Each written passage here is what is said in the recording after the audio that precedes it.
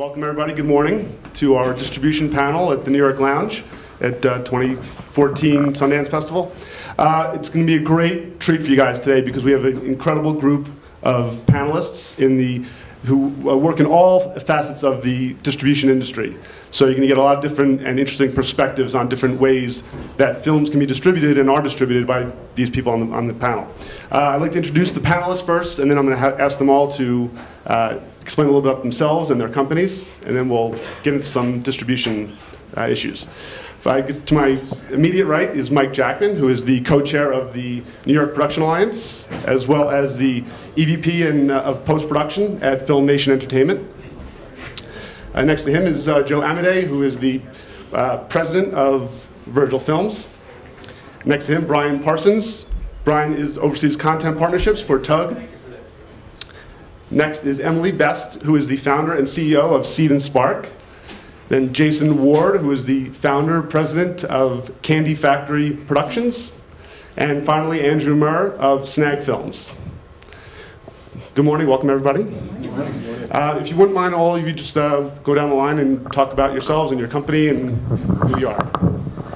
I'm Andrew Murr, and I head up acquisitions at Snag Films. This is going on my 7th year at this company, and we're sort of at the forefront of digital streaming. So we're a free streaming platform for all kinds of content. We started out as all documentary and then moved into fiction films, and this year we'll be really having a stronger focus on short form content. Hi, I'm Jason Ward. I'm with Candy Factory Productions. Our motto is rethinking distribution. The concept is that we find films that really kickstart conversations and then carry them through social media campaigns that really activate audiences for our filmmakers. Hi, so Seed and Spark is the first hybrid crowdfunding and distribution platform for independent film. So you can fund, follow, watch, and share movies all on the same platform. And the reason we think this is a good idea is because there's no time when filmmakers are more motivated to go out and find their audiences as during the funding and production phase. But then what happens to that giant pool of audiences that's actively said, I want to fund films? So we thought, what if we gave them a platform where as soon as they funded a film, we could say, here's a whole bunch of independent films you might not know about you could watch right now. Our big, hairy, audacious goal is to participate in the rise of the creative middle class. So we require that our filmmakers charge for their content and that audiences start to make conscientious choices about consuming content where the creators are getting paid. I'm Brian, I'm with Tug. We're a web platform for filmmakers and for audiences. We, crowdsource theatrical screenings as well as community screenings, as direct-to-fan engagements where, if you have this community support, then you have the screening there. We take care of all of the operations so that filmmakers, so that studios can really handle the fun stuff, which is, promoting their film, talking about their film, and engaging with communities. Hi, I'm Joe Amedei from Virgil Films, and we are the best way to describe us is a traditional film distribution company, indie film distribution company based in New York City. We've been in business for about 10 years. About 10 years ago, we came to this festival during our very first year in business, and we're very fortunate to walk away with the ancillary rights to a film called Super Size Me. We didn't get it because they loved us or thought we were good looking or anything like that. Basically, no one wanted to touch it because of fear of the big M. And I took it hoping that McDonald's would sue because I'd make USA Today. So, but we are a traditional distribution company that specializes in not in documentaries, but also full-fledged DVD, all digital. We like to take a film and put it up in as many places as possible to view so that the filmmaker, more importantly, the filmmaker can receive and earn the revenue that they deserve to make on the film. And if I could put a film on a bagel, I would do it. So any place that you can possibly show a film, we just started doing some business with Tug because it's another way of getting films seen. And even though we are traditional, most of our time is spent exploring, looking for new ways of distributing films, and that's kind of what we do. I'm Mike Jackman. I'm the co-chair of the New York Production Alliance, which has helped to put together the lounge here. We're an organization of organizations. We are about creating and promoting film, media, and entertainment jobs in New York City and New York State. We're involved in lobbying for tax incentives, and very happy about our incentive program that is in production and post-production now through 2019 in New York State. I'm also the Executive Vice President of Post-Production for Film Nation Entertainment. Film Nation is a production development company found and an international sales company. So we get hired to represent your film, go out to major markets, Cannes, Berlin, Toronto, AFM, sell to individual distributors around the world, and then manage the entire process. We have everything from legal and business affairs, advertising, marketing, publicity. We track box office. We approve print counts, we approve spends, and we actually physically manage the distribution of the elements to every distributor around the world, manage the quality control for that. I specifically oversee post-production of our original content as well as the creation and distribution of the elements that are used to exploit the film around the world. Great, thank you all. I'm sorry, and one more thing, and part of why I'm on the panel is I just produced separately my own film, or independent film, and pieced together distribution in 5 different parts. So, and really wish I knew some of these guys before I did that. Thank you all. So as you can see, everyone here has their hand in a lot of different areas, whether it's theatrical or VOD or otherwise. And about 3 years ago, I guess, the trend started where they would call day and date releasing, where you would release a film theatrically and on VOD at the same time. That trend has continued to the point where there's now something called Ultra VOD, which is releasing your film on VOD before theatrical. So I'd love you guys to talk about that, whether you think that trend is going to continue and how that's going to continue and how that all those worlds are going to keep colliding. Maybe Joe, if you want to start, since you do a little bit of everything. Yeah, in reality, it's all smoke screen. It is. The major players out there, the studios have, and the bigger independent studios have theatrically driven product or star-driven product that they'll put up, whether it's Ultra VOD, before anything else, and now it's called Ultra VOD, and then it'll be called Ultra VOD because I want to put it up even earlier. And 3 or 4 titles succeed, and we hear about them and we read about them, and they really succeed. They make a lot of money, and the other 700 that are up on cable VOD don't. And that's really the reality of the situation. If it's a good film with a great cast, that's going to work. If it's an independent film that is a really good film but without a great cast, but it's still a really good film, it's going to struggle. So it's really tough to make that decision to go the cable VOD route if you're an independent film or an independent filmmaker, because the tendency is to get lost. And so what we try to tell our filmmakers, because most of them are movie buffs, what do you watch when you go to VOD? And normally they're watching, the big films like everybody else is. They're not going to the docs. So I think it's great for the Magnolias and the Radiuses of the world. But as far as when you get down to another level, I think it's a tough nut to crack on the cable VOD side.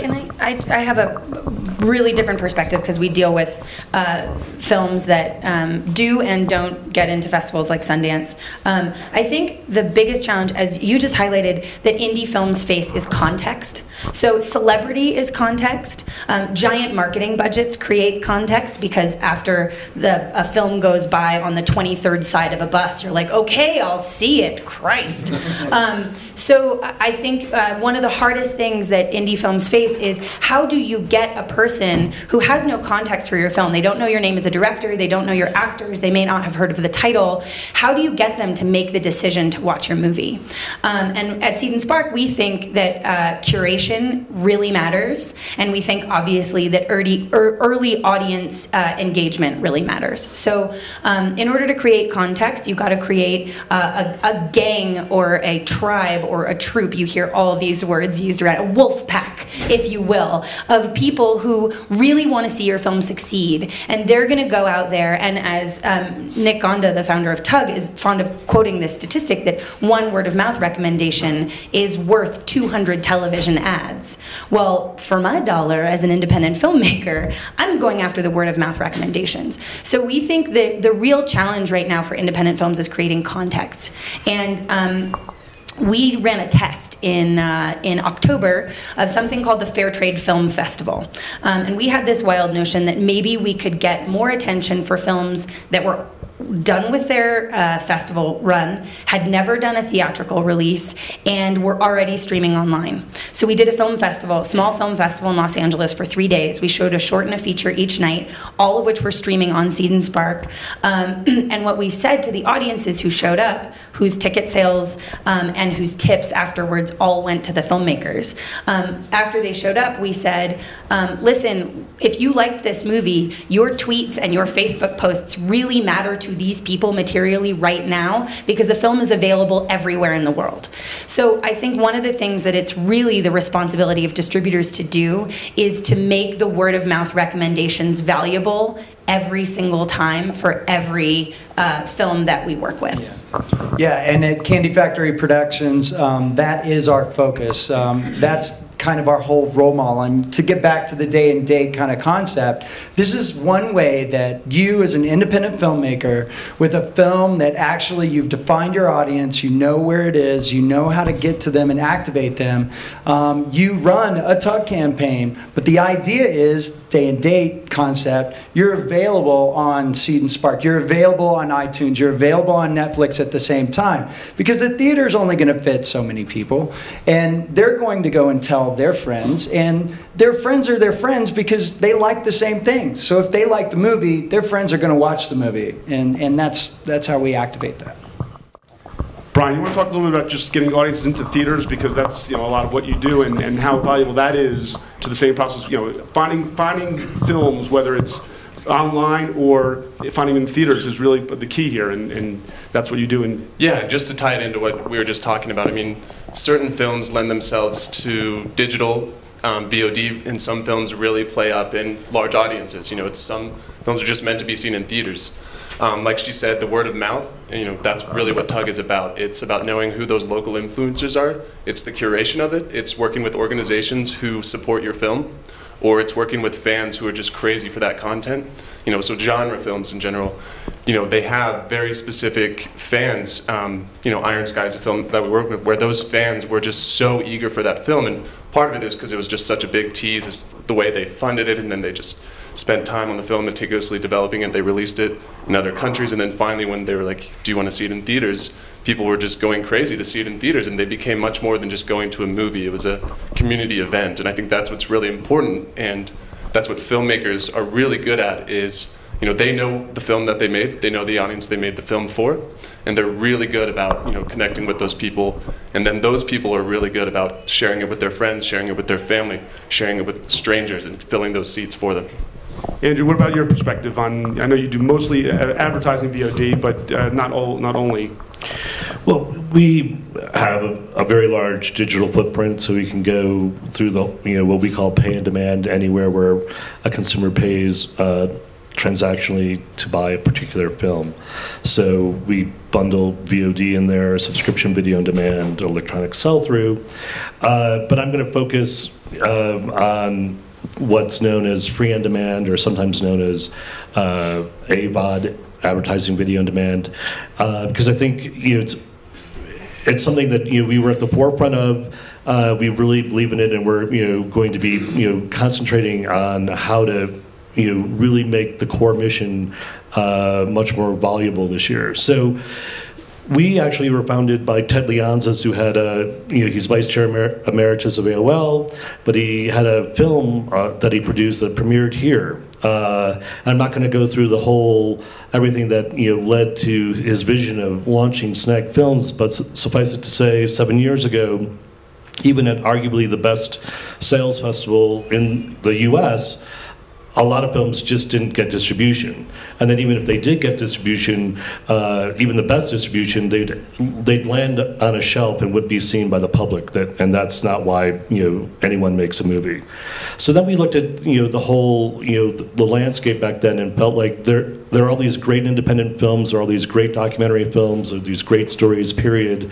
How do you get an audience to engage with those films? And it was a very simple theory that the way you get an audience to engage with a subject matter they may not know about, or to take a chance on a film that doesn't have Angelina Jolie, is to have it a no barrier to entry. So just a click and play experience, free to the consumer, supported by advertising. So the supported by advertising part's important because people say it's free, it's not, it's TV. The easiest way to think about it is TV on the web. TV's existed as a great model for decades. And so where it is now is obviously there are great TV everywhere platforms such as Hulu that can really produce great revenue for not only TV but also films. But then there's Snag Films, where we're dedicated to independent films and documentaries and trying to build that audience. I have to admit, I've been doing this for 9 years, starting at AOL, and all these things that everyone's saying about trying to build the context, the community, curation, they all come to play. But when you're so it's all those things come into play in a streaming platform. And we try to do that, with every day by, not only calendar events, but contextual events. We also own and operate IndieWire, looking at things that they're covering, and try to, bring that into a place where when someone comes to Snag Films, they're going to see something, that they're going to like or not, not be familiar with, and then take a deeper dive into the broader catalog that we're showing them. And it's funny, for me, you're always looking for a hook. And what you guys are doing you're just creating a super hook. So when you've got an independent film that doesn't have the traditional hooks, the marketing campaign or the actor behind it, until not that long ago, you just had to kind of run around and find your friends, at a party and tell them, come see my movie, and tell your friends, or even email, which is okay, and better than that, but still not like what has developed now into a real sophisticated way of using social media to actually make that hook, or really build a hook from just the quality of the film or the genre of the film, but in a very non-traditional sense. And it's like it really changes what you can do with independent film, because a lot of times these things, great movies disappear, but now they have a chance at a life because you're really mining it for that something special that people can hook into, and then having the opportunity to put it out there. Yeah, and just a quick hint for filmmakers out there: you should be thinking about that hook in pre-production, going into production, script writing. Yes, we're wanting to say the same thing. Yeah, really, really think about that. It's really important, because even if you shift later, at least you have a direction and you know where you're going, and it helps us out so much. And you just have to, it has to be done very smart. So many filmmakers will throw film up on a platform to be streamed or something like that, or do tons of social media while they're in production, or right when they're finished production, and it's a waste. I mean, because there's nowhere to go view the film. The filmmaker, makes a movie for a whole lot of reasons, but at the end of the day, they don't make their movies for free. They've borrowed, they have to pay back investors, and if they don't, or if their film's a financial failure, it's going to be that much harder to raise money for their second film. So they need to have some kind of income coming in. So all of the things that we're talking about, all of the social media needs to be done in a very constructive way that leads towards one date, and that is the first date that the film can begin to receive revenue, whether it be on iTunes or Netflix, or if it goes the cable VOD route. But all of the social media, and whenever you begin it needs to be strategically planned to hit the consumer when that film is available, and not before. Would you entertain me a long-form analogy for one moment? Is that okay with you guys? Just stick with me here. It's not going to be perfect because this is on the fly right now. In order to create sort of a distributed, industrialized middle class in the United States, I know, just stick with me for a second. We had to figure out how to distribute food all over the place really quickly. And so we created this really industrialized food system and transport system and all that stuff. And it was great. We built this middle class, and then they started to get fat. And we were like, shoot, something is going wrong. Speaking of the big M, I'm gonna get sued now. What happened? Well, it turns out in the really big industrialization of the food chain, there wasn't that much food left in our food. Right? And now all of a sudden we've seen, how many of you remember the days before Whole Foods? 3? Seriously? There's 3 of you that remember? Okay, good. I was like, I'm sorry, but you're not all 19. In the days before Whole Foods, you had to go so far out of your way to find locally made specialty content. And then Whole Foods was like, I believe that if we created a similar mechanism and we sort of put a layer on top of the existing technologies to create a curated, highly specialized food store, this would be a hit. And now, basically, Whole Foods was the technology that gave rise to the conscientious consumer class of food eaters, right? My friends have a chocolate shop in Brooklyn. They make everything by hand, and getting into Whole Foods changed their business. They went from being struggling business owners to like successful middle class people now on baby number 2. Right? I believe that the new technologies in film are creating this similar boutique sort of ability to get to that very specialized, sometimes local, niche content in a new way. And I think what the Whole Foods thing proves, and I believe this about content, is that people will go out of their way to get to a store where all the really delicious specialty stuff is. And so Seed and Spark is one of those technologies. Tug absolutely is in a different way, and we're going to talk later about how we can work together more. But I think the reason this analogy is important to me is because Whole Foods created the technology for all these little food makers to get on the shelves.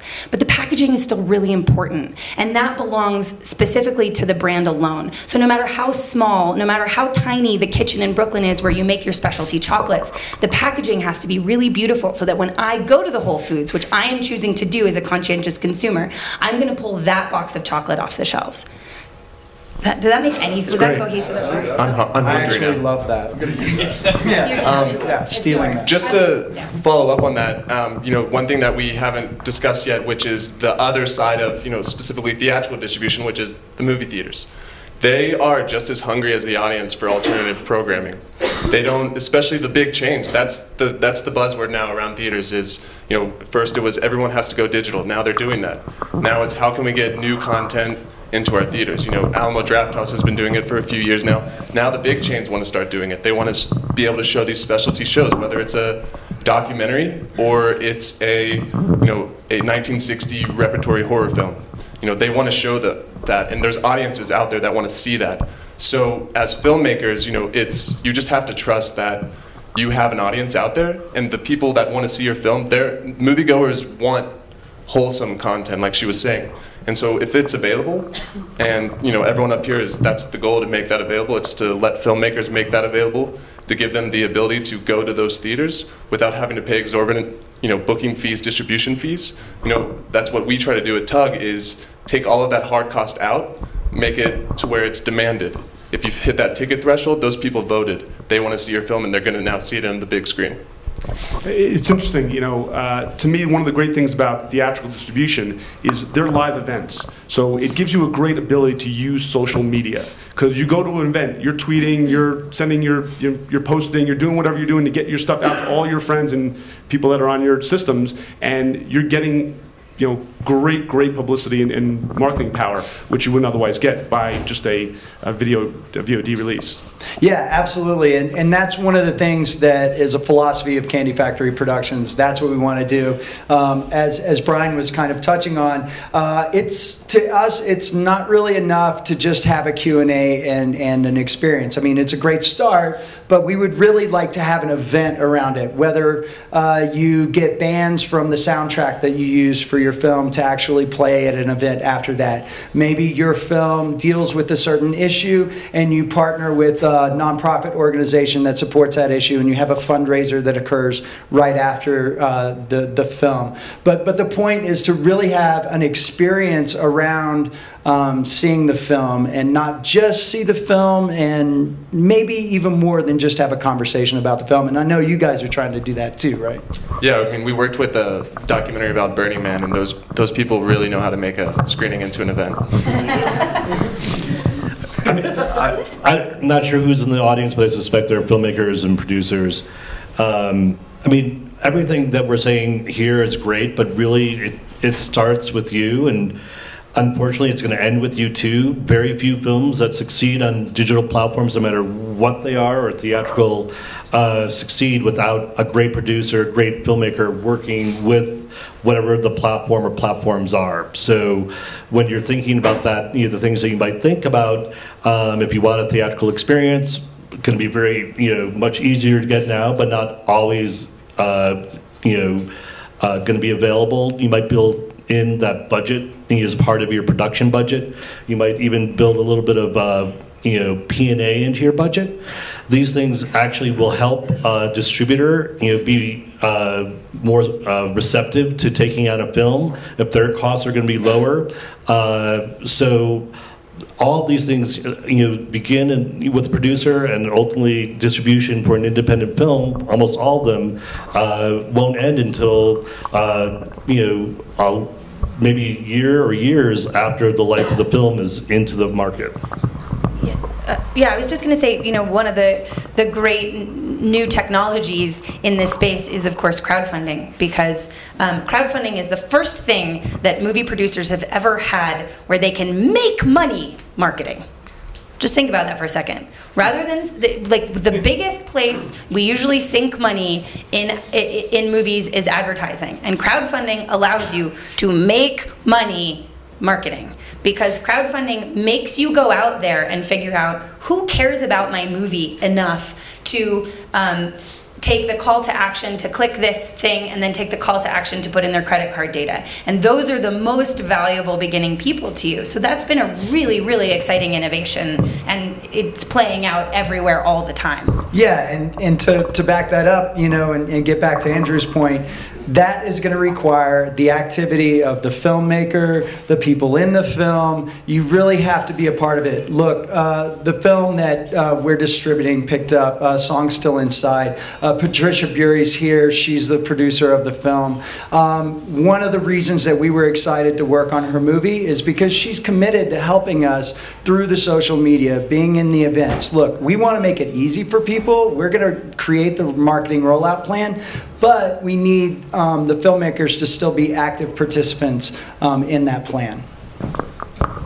Actually, just have a question. There's lots of films. I'm hearing, how many thousands of films get submitted to Sundance, or somebody said like 20,000 or something. 14,000 films. Everyone, the festivals are selective. Everyone has to be selective. I know you guys have to be selective as well. So I'm curious, and forgive me for asking a question about the moderator, but that process of selecting the films, we know the traditional one, you're seeing lots of movies, etc., but it seems like there are probably maybe differences in the kind of films that you guys can latch on to and find something in to distribute in the method that you're doing than, say, a traditional studio might. And I'm just sort of curious about that, both selfishly and for the group here. We look for, it's really a two-sided question. There's films that we distribute that we've taken on 100% to make money. Films that of certain genres, whether it be horror or thriller or action, that you just know that you're going to be able to get it placed. you know how many DVDs you're going to be able to sell. Might not be a film that, you know, is something of your own personal taste, but you know it's going to work, because at the end of the day, it's all about, you know, you're running a business as well. Same thing with the filmmakers. It's a business. That's why they call it the film business. But anyway, there's the other side. And the other side for us is the docs that we release, and we've been very successful with some of the big ones like Restrepo, and I mentioned Super Size Me, a film called Bridegroom we just released. And these are docs that come our way and strike some kind of a chord, and we put our faith and all of our expertise in social media, working with the filmmaker to get the word out on these films, because we believe they carry some kind of a message that might make people think. Might not make people change their mind on the subject matter, and that's okay.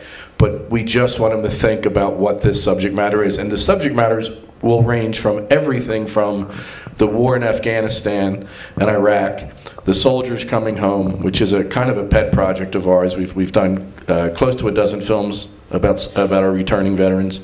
Fighting cancer, gay marriage.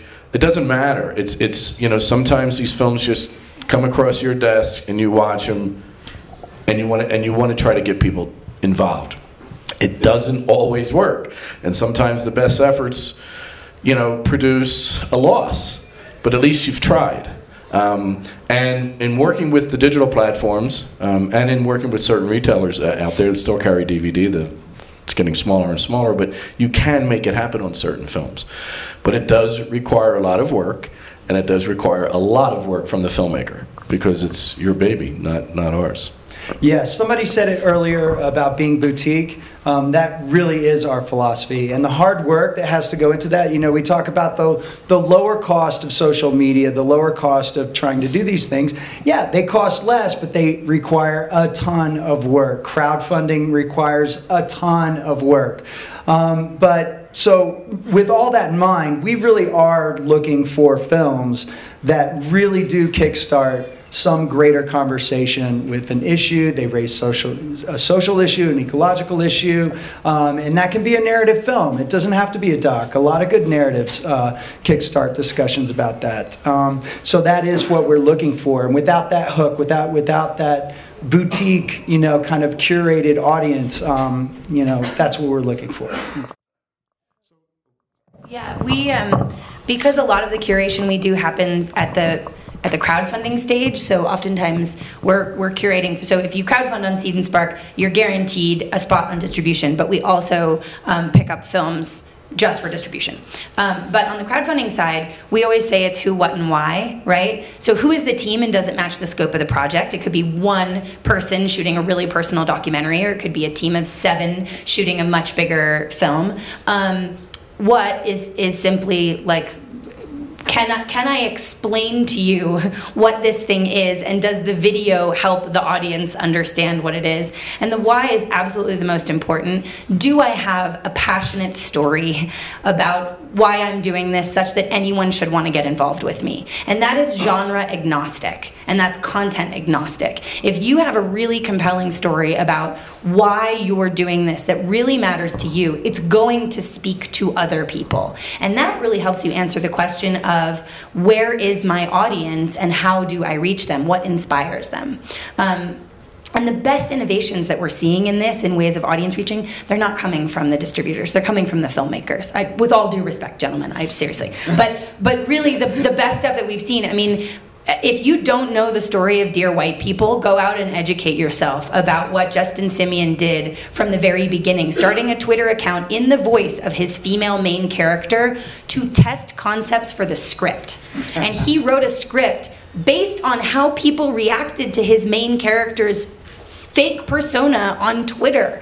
And that built an enormous following that he was able to leverage into a crowdfunding campaign that I think he wanted to raise $25,000 for a concept trailer. I think he raised, he wanted to raise, he made an amazing, he used his tax return to make an amazing concept trailer, but needed to raise money to make a teaser that he could really go out and pitch big investors with. And he wanted to raise, I think, $25,000. I think they raised $40,000.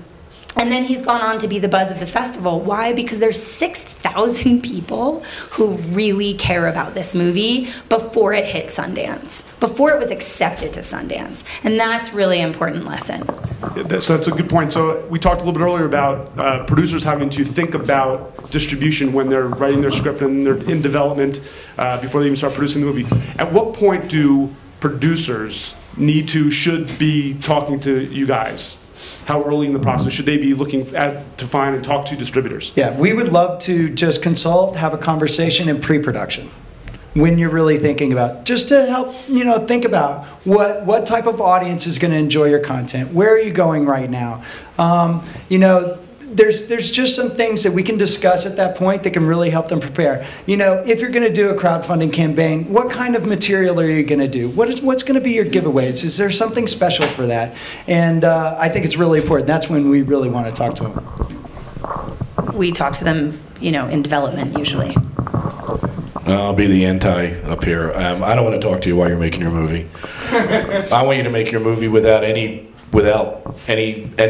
else going into your mind. Make your movie without preconceived notions on how you're going.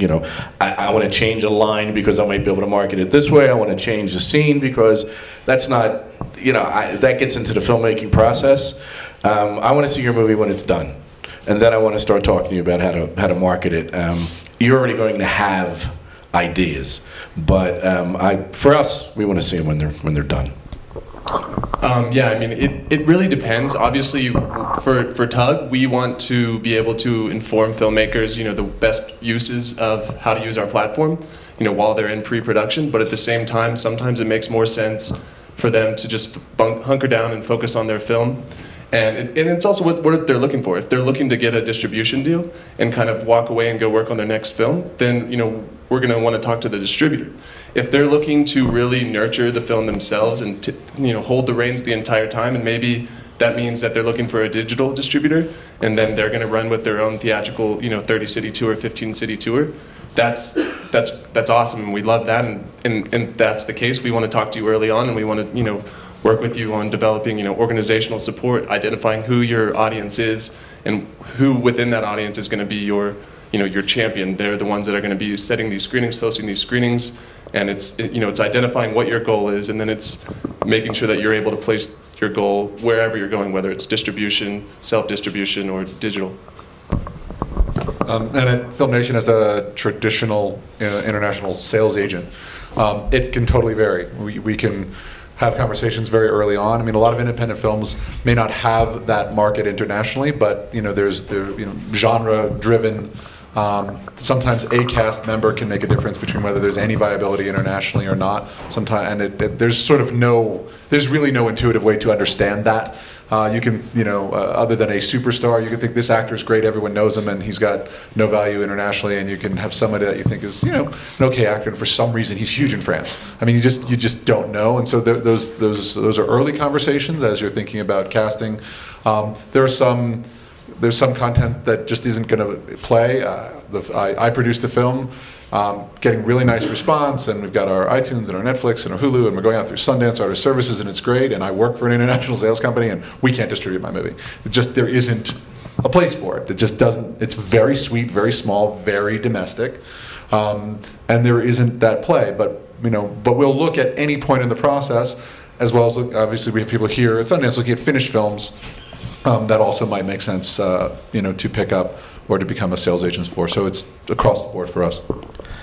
I originally came from development, and I was fortunate to work with a wonderful producer named Alexis Alexanian. And when we used to have meetings in development, she would sit down with a producer, a filmmaker, and the first question always is, "What is your dream?" And so when I think about that in distribution, I don't necessarily, I start with that concept, but it's really going to be with each filmmaker, each producer, what is your goal? We work with a lot of films that are older, that are sitting on a shelf. Maybe they just want to, be available to the public so they can point people to get their films. We work, with a lot of, exclusive content where you can only find certain independent films on our on our platform. And I always, I truly want to understand what the filmmaker and the producer's goal is, and then I can, sort of guide them, where free streaming fits. I mean, people think it's the window that's usually after, all pay-on-demand transactional platforms, and traditionally that's true, but we're seeing a trend right now where even from some of the biggest media companies are coming to us with great films, but maybe a little bit more niche, and they want us to have an exclusive window, maybe for a week, 2 weeks, a month. So we're experimenting with that just to have a live stream of that where you can have a lot of social interaction with that streaming. We have tools that help that. So again, it's really, one thing about New York is an incredible place to be an independent filmmaker and distributor. As Steven said, we're very collaborative. It's an amazing place. We're all here. We're very easy to talk to. And it's, just getting knowledgeable about the players, how it works, and it's easy to do. The comment was, that when distributors kind of get involved with the process, don't sell it short. Any moment we can really help market the film in a unique way and actually help you sell out your film festivals. That's a great point too. I really would love to talk to filmmakers before you do your film festival run, especially if you have one of those movies, right? You don't have the stars. You may have an issue that you want to talk about. We're interested in the film. You haven't started your film festival run. And we have a panel about film festivals Tuesday at 3, so I don't want to step on that too much. You guys should come back for Tuesday at 3. But the idea is there are other ways to use film festivals to actually build an audience for your film and start that networking out. And you're right. When I say I want to talk to filmmakers in pre-production about, thoughts about what their film means and where it wants to go, they're suggestions. They're just to get them thinking about it a little bit. Really shouldn't affect your content. Your content creators create your content, do that thing.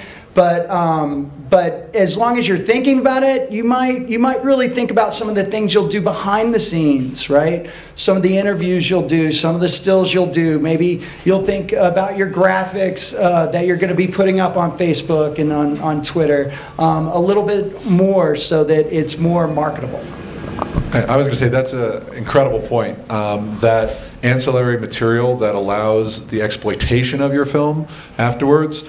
It doesn't take a whole lot of extra time to go, let me point the camera the other way for a second. Let me take a second and just, grab my little, my iPhone or my iPad and do a quick interview with cast members. Oh, hey, look, someone's visiting the set. Or one of my cast members is doing an interview. Let me get some B-roll of that. You don't need a lot, but you need something because everyone is just crying for that extra material. And I'll just sort of say this, my little film, we've got all of these different outlets. We're also doing a direct sale on the website, and what we're doing to drive that is Paul Thomas Anderson hosted a Q&A for us like a year ago at the Arrow in Santa Monica. He liked the film, and so he said, I'll do this, which was great. It got notoriety, and people heard of it, and we recorded it.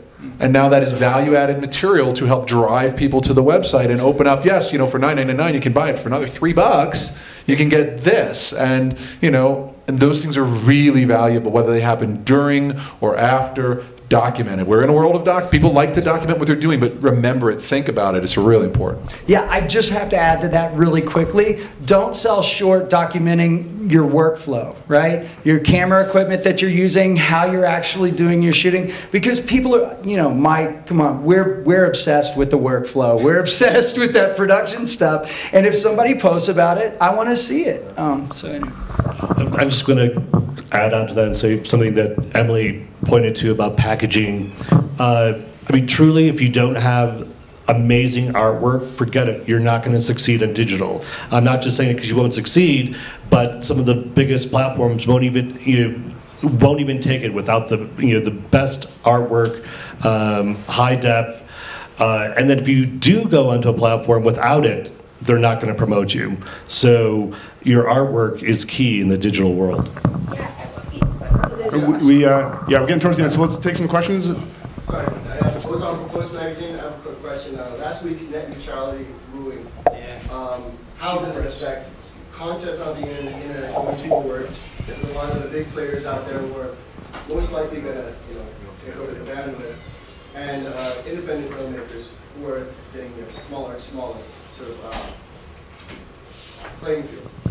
Yeah, so the question is about the effect of net neutrality or the lack thereof. Yeah, the ruling. Explain that. You want me to, Yeah, why don't we let the lawyer explain the ruling, and then I will talk about it. Very briefly, the net neutrality ruling basically said that you don't need to be net neutral anymore, and companies can prefer certain content over others. I'm actually Mark Sternberg. I'm with Dogfish Accelerator and Pictures. But one of the other issues that's also going on, it's going to be more of an issue for some of like Netflix and some of the VOD platforms, is also throttling. So it's not only that you won't be able to find it, but when these ISPs see that there's a lot of web traffic going on. I think right now Netflix is like almost half of all web traffic. It's 35% of U.S. web use. Yeah, so it's huge. So what they're trying to do is they want to make it so, particularly there's issues with like, cable companies who don't want to see Netflix compete with them. And the issue is that they're going to try and throttle Netflix, who they're starting to see as a competitor. I mean, you saw even with the awards recently that they're starting to win. So what they're going to do is they're going to throttle. They're going to make it harder for you guys to get good quality signal from VOD platforms. It's going to be harder to get it. They're going to throttle it. And what that'll end up doing is making it steering traffic away from some of these VOD platforms that might better serve our community towards their own preferred providers. Well, there's been a lot of talk about self-distribution, actually putting your film on your website and using companies like Gumroad to actually stream your film yourself. Can't afford the broadband. You shot a 4K movie. You have it so that it can be in HD streaming. It's never going to stream HD in that type of marketplace. Yeah, I think so. I maybe have an unreasonable, because I have a tech company and I spend an unreasonable amount of time around really smart people who believe they have the answers to the world, and that it gives you sort of an unfair sense of what might be possible. I think there are enough really incredibly smart innovators out there who, like, this is a sort of a strange example, but like Dwolla was like, hey, regular banking systems, actually we don't need all these fees in a world where we have this super interconnectivity. I have to believe that we're going to find ways around this quickly, because you cannot stifle the power of the end user's desire to find stuff. And as long as people still want 35% of 100% of Americans wanting to spend 35% of their time on Netflix, it just won't, I have to believe it just simply won't stand. So you don't offer any solutions, you guys? So I would say get active right now. If you care about independent film, get out there. Down on February we're joining everybody on, I think it's February 15th, might be 13th. There's a whole lot of people on the internet taking a stand against this ruling, and certainly Seed and Spark and Bright Ideas will be participating in that. So activism. Yeah, that's exactly what I was going to say. Yeah. We probably have time for one or two more questions about this. You want to find a filmmaker to help you make a documentary? Yes. Okay. There are so many rad communities where this is available, and there is no shortage of filmmakers looking for great subject matter. If you are online, on Twitter, for example, there you can get through. I mean, I would actually honestly start with the really, really rabid screenwriting community online, and you can find them at certain hashtags. There's also everywhere in every city meetups of filmmakers where you can find that community. And on Seed and Spark, we connect people all the time. So you're welcome to reach out to us and tell us a little bit more about what you're doing, and we'll put you in touch with some of our filmmakers. Any other questions? Right here. Yeah, so this is a distribution panel, and as an indie filmmaker with no stars, and knowing that theatrical is mostly a lost leader, except maybe in Doug's case. Really, DVD's dying, so there's not likely to be much money if any deals there. Really, VOD is really where it's at in terms of actually a revenue model. So, is it right that I just want to say, so it's iTunes, it's Netflix, it's cable VOD, which sounds like if you don't have stars, probably not going to be a chance. Is it that grim, or is there something I'm missing? No, there's Yeah. I guess the question is, VHX, there's a whole lot of places. There's a million places to see movies online. That's not my question. My question is revenue. Well, no, That's not the same. it all depends. Listen, they all bring in revenue, but you know, it's you know, Blockbuster used to be the big guy, and then there was everybody else, and now you know it's really depending on what type of film you have. It's Netflix, it's iTunes, it's Amazon, it's Google, YouTube, it's Cinema Now, it's Vudu, it's your own site, it's the other sites that people have been talking about, and I think what we're saying is the best way to make that revenue is to get your film seen across as many platforms as you can, but the only way to do that is to apply the needed social media and do everything you need to do before that film becomes available. There's a lot of digital distributors out there that work off of basically an MG with the filmmaker. That being said, theatrical can lend itself to that. We have a lot of films that come to us. They say, we really want to just do 10 markets, 15 markets. By doing 10, 15 markets, by utilizing their audience, or just using their cast and crew, they're able to secure those digital deals where they see the real money come in. Because there are things such as premium VOD. There's that in theaters now tag that you can get simply by holding 10 cast and crew screenings across the U.S.